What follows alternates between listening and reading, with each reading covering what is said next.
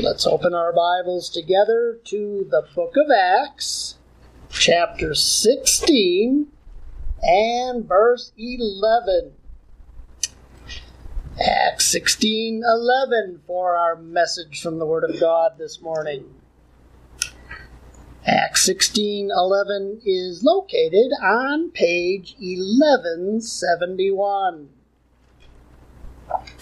And today's date is December 25th, 2022.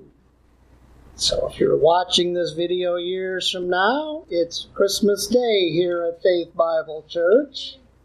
And that's why I'm wearing my tie with the three wise guys on it. There you go. Our text is going to be in Acts 16, verses 11 through 15, where we're going to be having a dispensational Christmas message. And the title of this morning's message is The Apostle Paul Goes Straight. The Apostle Paul goes straight.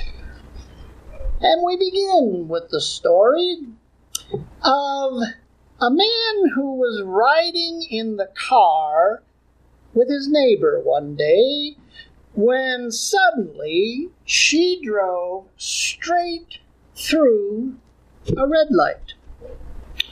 And the man cried out, "What do you think you're doing? We could have all been killed." And his neighbor said, "Relax. My brother runs red lights all the time, and nothing ever happens to him." Then she went straight through another red light. He was starting to get pretty nervous. But then he saw a green light coming, and he was able to calm down a little bit. But when they got to the green light, his neighbor stopped. And he said, "Well, what are you doing now? The light is green." And she said, "I know, but my brother might be coming." Well, speaking of going straight through things other than traffic lights, here in Acts chapter 16, God has just given the Apostle Paul a vision of a man begging him to come and preach the gospel in Macedonia, on the very tip of Europe there. And in verse 11, we see Paul head straight through a couple of towns to get to Macedonia as quickly as he possibly could. Now, he got that vision in verses 9 and 10 when he was in the city of Troas. So, in verse 11, it says, "Therefore, loosing from Troas, we came with a straight course to Samothracia, and the next day to Neapolis." Now, what you're seeing Paul do here is a terrific example for all of us. God told him what to do, and therefore, he put himself on a straight course to do it. If you like to make New Year's resolutions, make one to start doing that. Because I got to tell you, most of the miserable messes I've ever made in my life came when I didn't do what God tells us to do in His Word when He told me to do it. But now, in verse 11, Samothracia, was an island, still is, right off the coast of Macedonia. And Neapolis was a city on the mainland coast of Macedonia. And Neapolis was actually a suburb of a bigger Macedonian city, a city called Philippi. And that explains why it says in verse 12 in your Bible that from thence, from Neapolis, Paul and his company went to Philippi, which is the chief city of that part of Macedonia and a colony. And we were in that city abiding certain days. Now, if the city of Philippi sounds familiar, it's because Paul wrote one of his 13 epistles to the church in Philippi. And that means that we're about to see just exactly how that church got started. But first, when it says that Paul has decided to go to the chief city of that part of Macedonia, that tells you that Paul's been doing what we talked about last Sunday. He's been examining his methods in the ministry to see if he could improve on them. Because before that, he'd been going from one podunk town to the next podunk town to preach the gospel, and he was never going to get the gospel to the whole world doing it that way. So after God sent him to Macedonia, he finally wised up and went straight to not just where God sent him in Macedonia. He made the decision to go straight to the chief city of that part of Macedonia. He finally realized that if he targeted big cities and established churches in those big cities, that the gospel would then radiate out from those big cities to all the podunk towns in the world, right? So, if you know the book of Acts, you know that later on in our study of Acts, we're going to see that when Paul left Philippi, he went to Thessalonica. And Thessalonica was the biggest city in all of Macedonia. And from there, he went to Corinth, the busiest seaport probably in the world. And from there, he went to Athens, the biggest city in Greece. And listen, his plan of targeting big cities must have worked because what? Eventually, the gospel did reach all the world, right? Aren't you glad it reached you? But now, when verse 11 says that Philippi was a colony, we can't be absolutely sure of what that meant because that's the only time that word appears in the Bible. So we can't define it by comparing Scripture with Scripture like God tells us to do. But history says that Rome would designate certain cities as official Roman colonies. And the people who lived in those cities were automatically citizens of the Roman Empire. And if that's true, that would explain why Paul picked the Philippians to talk about being citizens of heaven in Philippians 3:20, where Paul says, our conversation is in heaven. I know newer Bibles use the word citizenship for conversation there, but they really shouldn't. Because the Greek text from which we have our English New Testament, the Greek text has a different word for citizenship. The word conversation has to do with our behavior. And Paul was talking to the Philippians about how they weren't behaving as citizens of heaven.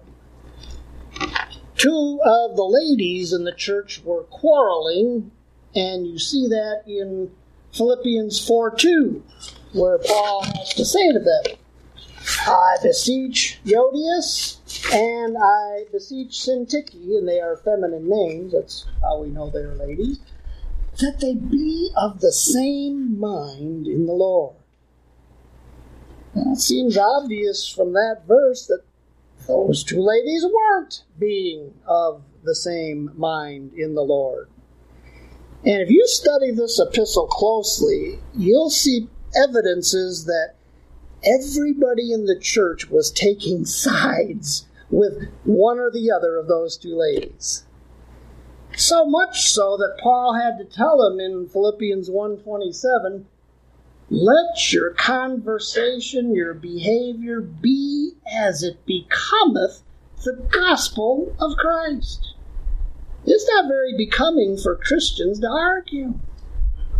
So Paul says, let your conversation be as it becometh the gospel of Christ, that I may hear that ye stand fast in one spirit, with one mind, striving together for the faith of the gospel, instead of striving with each other. Because that is no way to act if you're a citizen of heaven, folks. It really wasn't even a good way to act if you were a citizen of Rome, because Rome was big on keeping the peace.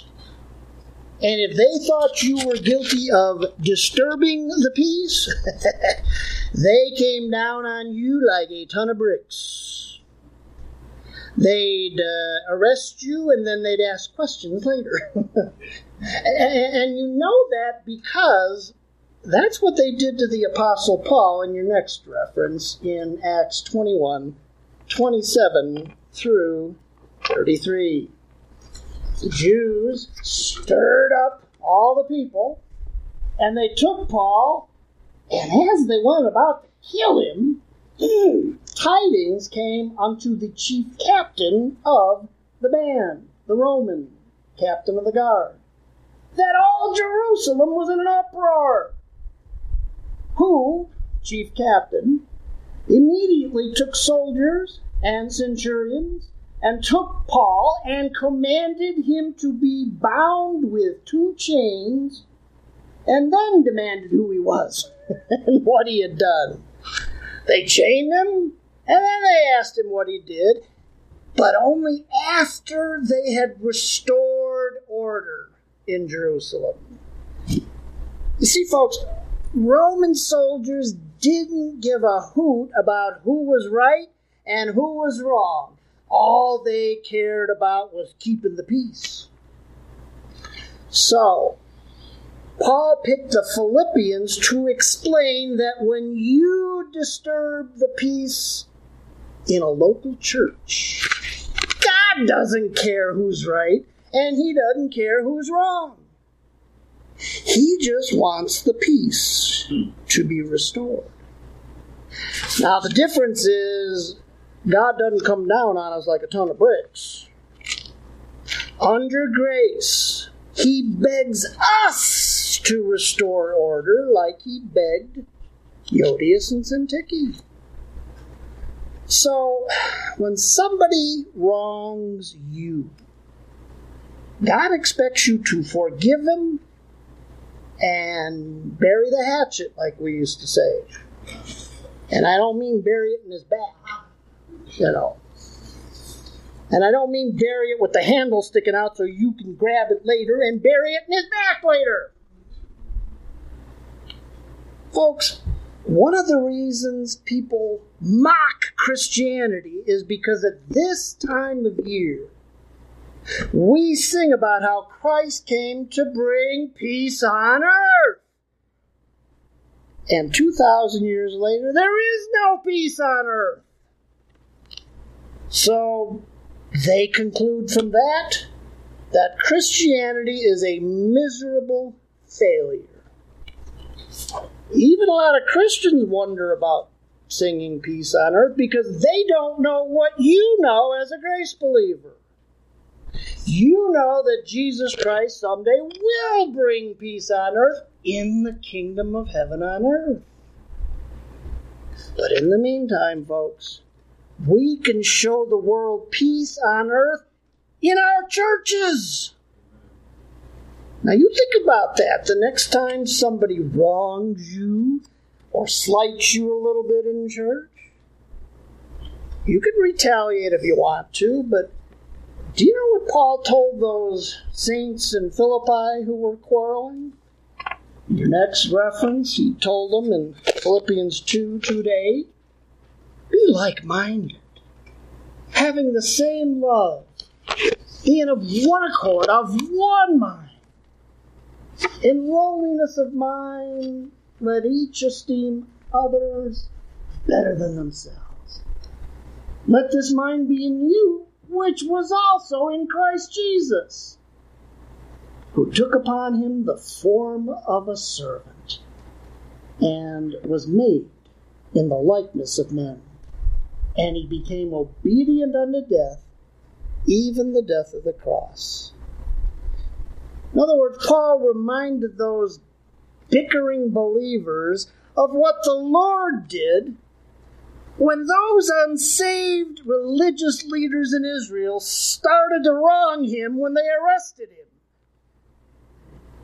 When they did that, he could have told them that he was right about being their king and they were wrong. Instead, when Peter tried to save him with the sword, the Lord said, put that thing away. And then he said in Matthew 26:53, thinkest thou that I cannot now pray to my Father, and he'll presently give me more than 12 legions of angels? Folks, when those Jews went to wrong the Lord Jesus Christ, he could have called in the cavalry and wiped them all out. And he had every right to refuse to die. Because, what does it say in Romans 6:23? The wages of sin is death, and he was no sinner. So he had every right to refuse to die and to insist on his right to live. But he waived his right. Well, can't you do that too? When somebody wrongs you, let this mind be in you, which was in Christ Jesus. And waive your right to prove you're right and that other knothead is wrong. It's what you have to do. If you want to show the world the only peace on earth that we can show them in this dispensation. Peace amongst ourselves in our churches. Now that's a dispensational Christmas message. But there's more. Speaking of waiving your rights, the Philippians waived some rights that Paul didn't even ask them to waive. You see, history also says that citizens of Roman colonies were exempt from having to pay taxes to Rome. And that's something I think we can prove from Scripture because of what happened in your next reference when the Jewish tax collectors asked Peter a question in Matthew 17:24-26. They asked Peter, does your master pay tribute? That's the word to pay your taxes in Israel. Now, Peter didn't know the answer to that question. So he's going to go ask the Lord about it. But in the meantime, he says, yeah. But then, when he was coming to the house, Jesus prevented him. In other words, he prevented him from asking him a question by asking him a question. He prevented him saying, well, what do you think, Simon? Of whom do the kings of the earth take custom or tribute? Of their own children or of strangers? And Peter saith unto him, strangers. And Jesus said to him, well, then are the children free. Now, what he was pointing out there was that kings like the king of Rome didn't tax their own people. They taxed the people they conquered. The king's people, they got off scot-free. And his point was, he was the king of Israel. So he and his children, his disciples, should have been free from having to pay tribute, tax tribute, to Israel. But what did the Lord tell Peter in the very next verse? In Matthew 17, and verse 27, he said, Peter, notwithstanding, lest we should offend them, go thou to the sea, and cast a hook, and take up the fish that first cometh up. And when thou hast opened his mouth, thou shalt find a piece of money. Take that and give it to the tax collectors for me and for thee. Now what that tells me is that I need a new fishing hole. Because I gotta tell you, I have never found so much as a nickel in a fish's mouth, let alone enough to pay my taxes. But you know what it also tells me? It also tells me that the Lord had a right not to pay taxes to Israel, but once again, he waived his rights. He waived his right for the sake of all those Jews who didn't know he was their king. And here's the thing. Here's the point. The Philippians, they weren't just exempt from paying Rome's taxes. They were exempt from paying Israel's taxes too, because what do we call Israel's taxes? They were called tithes. Under the law, Jews had to pay 10% of their income to Israel. That wasn't their offerings. That was their tithe. That was their tax for the privilege of living in what we call a theocracy, a government governed by God. But as members of the body of Christ, the Philippians weren't under the law of the tithe. So they were exempt from having to tithe as you and I are today. But do you know what the Philippians did when they found out about that?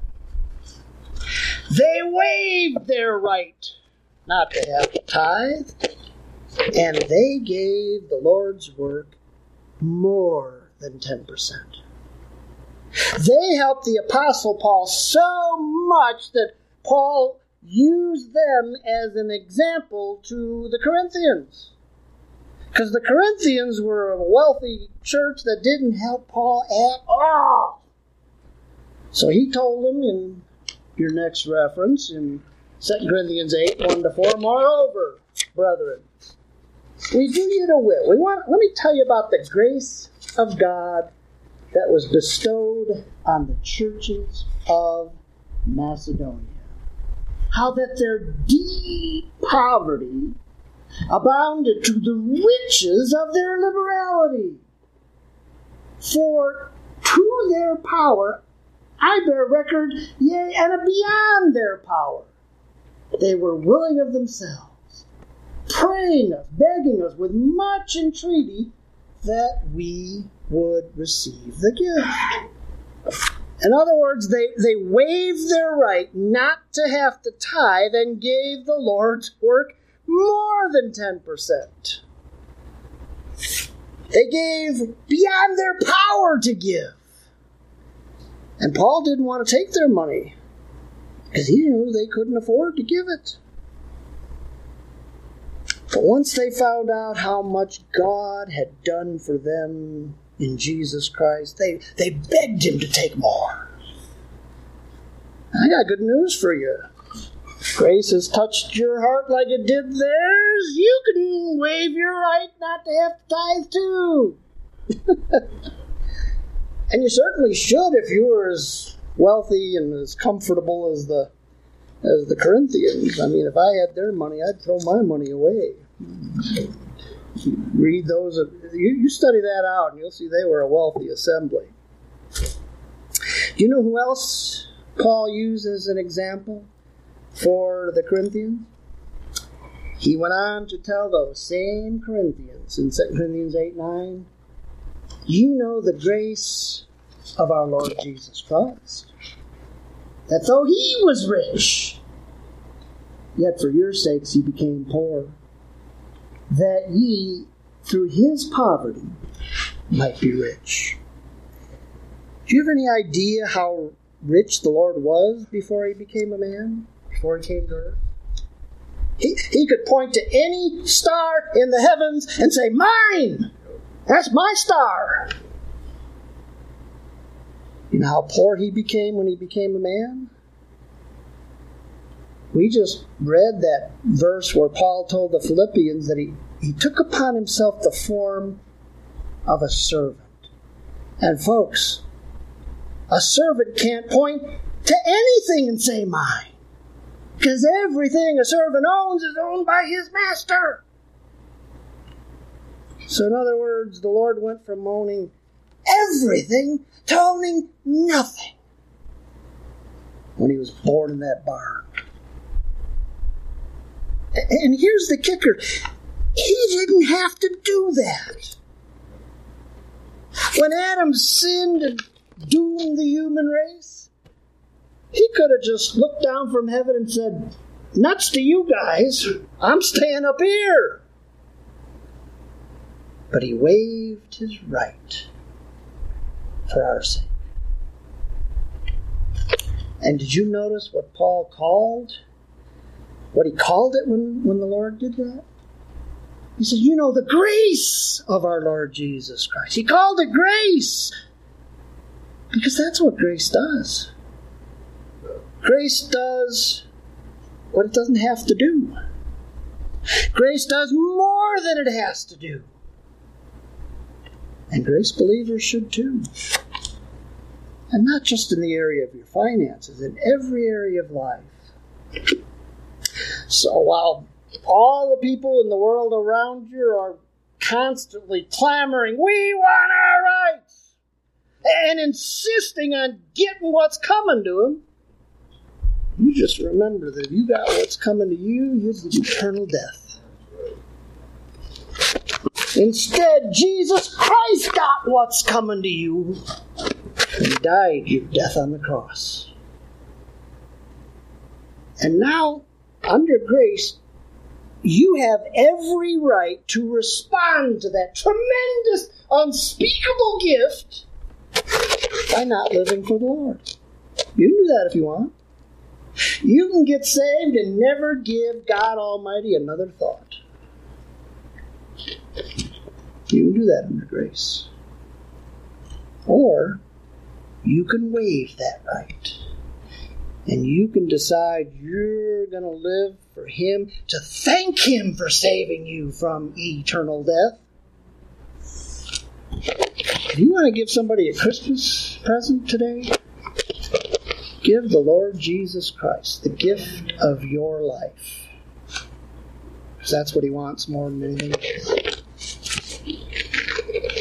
All right, it's time to move on to see how this church got started in Philippi. Verse 13 says, and on the Sabbath day, Paul says, him and Timothy and Silas, we went out, and Luke was doing them. We went out of that city by a riverside, where prayer was wont to be made. And we sat down, and we spake unto the women which resorted thither. Now, we're going to see in a minute that the Philippian church was an outgrowth of this women's Bible study. And we know these women were Jewish because, hey, they're meeting on the Sabbath day, right?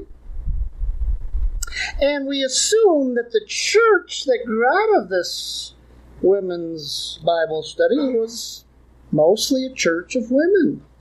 Because it was, Paul cites the example of the two women who were quarreling. And women don't quarrel any more than men, despite what you men think. You know, back when I was a teenager and just learning to preach, I'd come here once a month and preach. But there was a church in Oglesby, Illinois, about 100 miles west of here, of all women, mostly, almost all women. The women even sometimes had to do the preaching because they couldn't find men that wanted to come and do it. There was only so much they could take of me, so. But now, if you know Paul's MO, his modus operandi, which means what? Method of operation. You know that usually when Paul first got to town, he didn't go down by the riverside. Where did he go instead? City. Where? Synagogue. He made a beeline for the local synagogue. So, how come he didn't do that here? Well, I think it has something to do with Philippi being a colony. History says that colonies were known as little Romes, little cities of Rome.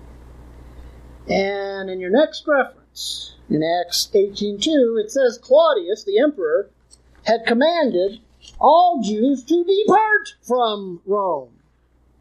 So I think the reason Paul didn't go to the Philippian synagogue was because there was no synagogue to go to. Because all the Jewish men hightailed it out of town. But the Jewish women started this prayer group up. It was meeting outside of town, so Claudius couldn't catch them meeting inside of one of his little Romes there.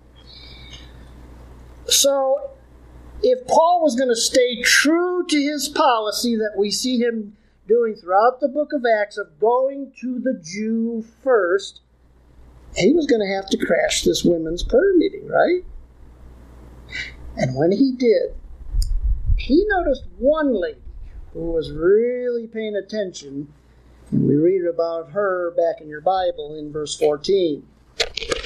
And a certain woman named Lydia, a seller of purple, of the city of Thyatira, which worshipped God, she heard us, whose heart the Lord opened, and he attended unto the things which were spoken of Paul. Now, Lydia was obviously a businesswoman. She sold clothes made of purple. Raise your hand if you were like me and had purple pants in the 70s. Anybody? Yeah, Paul admits to it anyway, the rest of you, you know. I got a picture of me somewhere. I'll dig up one of these days wearing the purple pants. Well, in Bible days, the dye for purple was awfully hard to find or make or whatever, and so purple clothes were very expensive. And you only found them on rich men, like the rich man you read about in Luke 16:19, where the Lord said a certain rich man was clothed in what? Purple. And fine linen. And purple was also associated with royalty. They could afford it.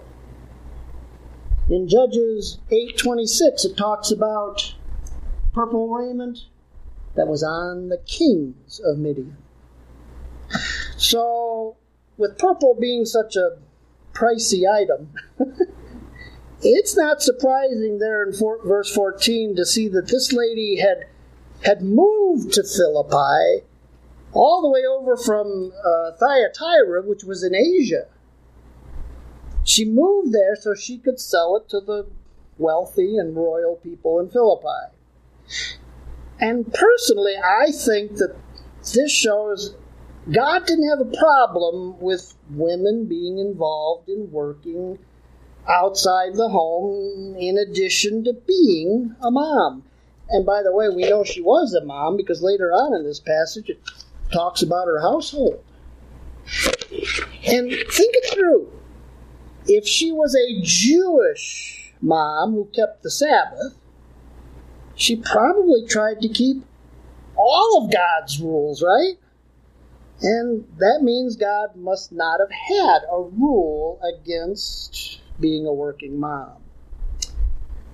But if you look at verse 14 there, you can tell that she was an unsaved Jew.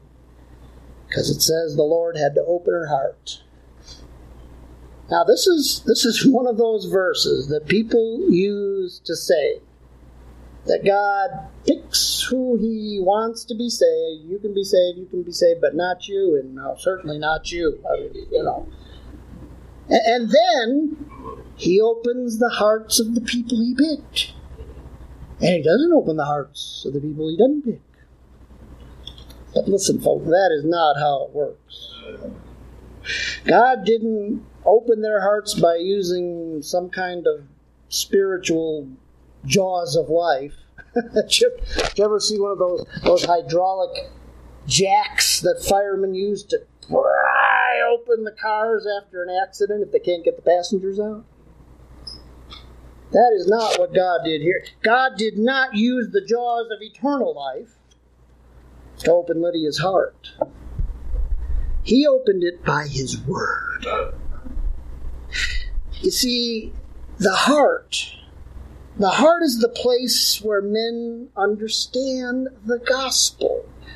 As you see when Isaiah 61:10, is it 6:10? Yeah, 6:10. When it talks about people who needed to understand with their heart and convert. Go home and do a little word study with your Bible program on your computer, and you'll see that the words heart and understanding are used together in the same verse 31 times. And the way that God opens a heart to understand the gospel is by opening their understanding of God's word. Like you see in your next reference. The Lord did it for those two disciples on the road to Emmaus. Luke 24:45 says, "Then opened he their understanding." That they might understand what? The Scriptures. That's how the Lord opened Lydia's heart, folks. And he didn't do it against her will. Verse 14 says that he did it because she attended to the things that he said. And that word means to pay attention. You attend to the words. It says in Proverbs 4, verses 1 and 20, "Hear, ye children, the instruction of a father, and attend to no understanding. My son, attend to my words." Kids should attend to the words of their father if they want to be saved from a lot of misery in life. But men have to attend to the Word of God if they want to be saved from the misery of hell, the eternal misery. Of course, in Bible days, men had to do more than just attend to God's Word to be saved. They had to do what Lydia did in the last verse of our text, in verse 15. Verse 15 says, "When Lydia was baptized, and her household, her kids, she besought us," Paul, Silas, Timothy, and Luke, saying, "If ye have judged me to be faithful to the Lord, come into my house, and abide there. And she constrained us, begged us to do that. In Bible days, people had to be baptized to be saved from their sins. That's what baptism was for, right? What does Mark 1:4 say? John did preach the baptism of repentance for, what was baptism for? For the remission of sins. But there's been a dispensational change since that time, and today men don't have to be baptized to be saved. And that is a change that came with the ministry of the Apostle Paul. He's the one who said in Titus 3:5 that salvation is not by works of righteousness, which we have done, but according to his mercy he saved us by the washing of regeneration and not by the washing of water baptism. But now, if all that's true, and it is, how come Paul's baptizing Lydia here?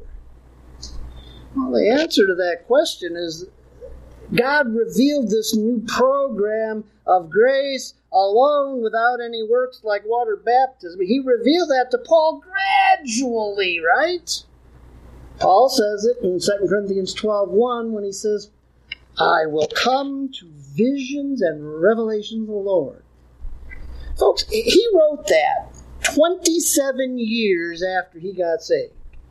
27 years after God started teaching him, Paul says, God's still got some things he needs to teach me. And that means here in Acts 16, Paul didn't yet know what he knew when he wrote 1 Corinthians 1:17, your next reference. Christ sent me not to baptize, but to preach the gospel. Now, before Paul, you couldn't preach the gospel without baptizing people because baptism was part of the gospel. It was believe and be baptized if you wanted to be saved. But eventually, Paul learned that it wasn't anymore. And after that, he didn't baptize anybody. But now, in verse 15 there, how could Paul judge her faithful? I mean, what had she done that would make Paul look at her and say, yeah, she's faithful to the Lord? Well, it doesn't say, but I think it was when she believed the grace message after years of worshiping God under the law. Because listen, by that time, Paul had seen plenty of unsaved Jews like her, who worshiped God under the law like her, who rejected the grace message when he presented it to them. So when she accepted it, he was able to look at her and judge her to be faithful to the Lord she was claiming to worship. But if he judged her to be faithful to the Lord, how come verse 15 says that she had to constrain him to stay with her? I mean, why would she have to twist Paul's arm to get him to stay with her in her house? We know it wasn't because he was thinking it wouldn't look right for him to stay with a woman, because even though she didn't seem to have a husband, she had kids. And he had Luke and Timothy and Silas with him, so it's not like they were going to be alone at any time. So I think it wasn't because Paul was afraid of how it would look to the neighbors. I think she had to constrain him because he was afraid of how it would look to the Romans. You see, folks, Paul was a Jew, right? And Jews weren't allowed in cities that were called Little Romes. Now, somehow Lydia, she'd been flying under the government's radar, right? But if she got caught harboring 3 more Jews, she'd have been in more trouble than if they just caught her, right? So she had to constrain Paul to stay with her because he didn't want to put her in danger by harboring 3 Jews. But you know what? If she was willing to take the risk, Paul was willing to let her serve the Lord by helping him. And I got to tell you, it took me a long time to get to where I would let people serve the Lord by helping me financially. Because I knew that unless they were rich as the Corinthians, it would put their finances in danger. But Oscar, if it's something you need to remember if you're going to be in the ministry, you got to let people serve the Lord by helping you. Now, I'm sure Paul would have felt better about putting the life of a Jewish man in danger, but all the men got out of Dodge. So it's not like Paul had a lot of choices here. And when pastors have no other choice, we have to let people serve the Lord by letting them help us, no matter what it might cost them.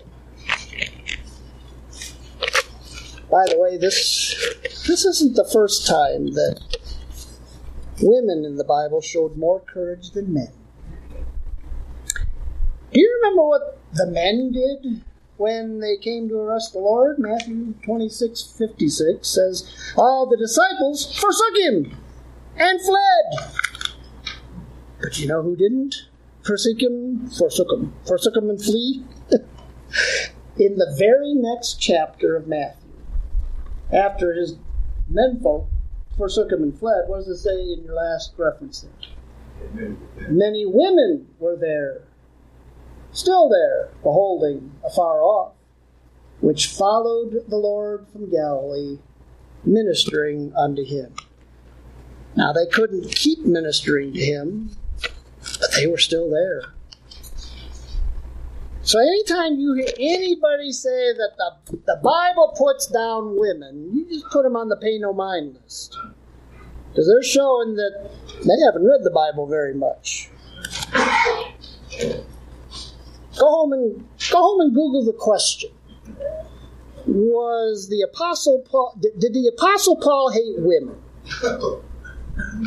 And if you Google that question, you'll see what I saw, that over 2 million sites pop up.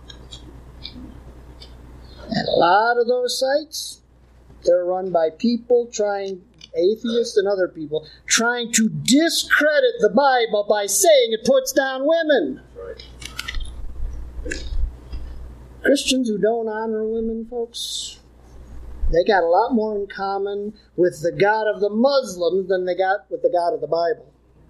You want a religion that puts down women, don't look to Christianity, folks. If you're glad that a woman bore your Savior, say amen. Heavenly Father, we're thankful for our Savior. The story of the Lord's birth is a story of faithfulness. He faithfully came after you and the Holy Spirit outlined the plan of our redemption. He came to execute it. Mary was faithful when she heard that she'd have to give birth out of, a child conceived out of wedlock. She was faithful. She was willing to undergo the disgrace and the innuendos that followed the Lord the rest of his life. When years later the Jews said, well, we're not born of fornication like some people we know. Joseph was faithful when the angel explained to him what had happened. Our Heavenly Father, we thank you for the birth and the death and the resurrection of our Savior. And we ask that we too might be as faithful. And thank him for all that he's done for us with the faithful service of our lives. We pray it in Christ's name. Amen.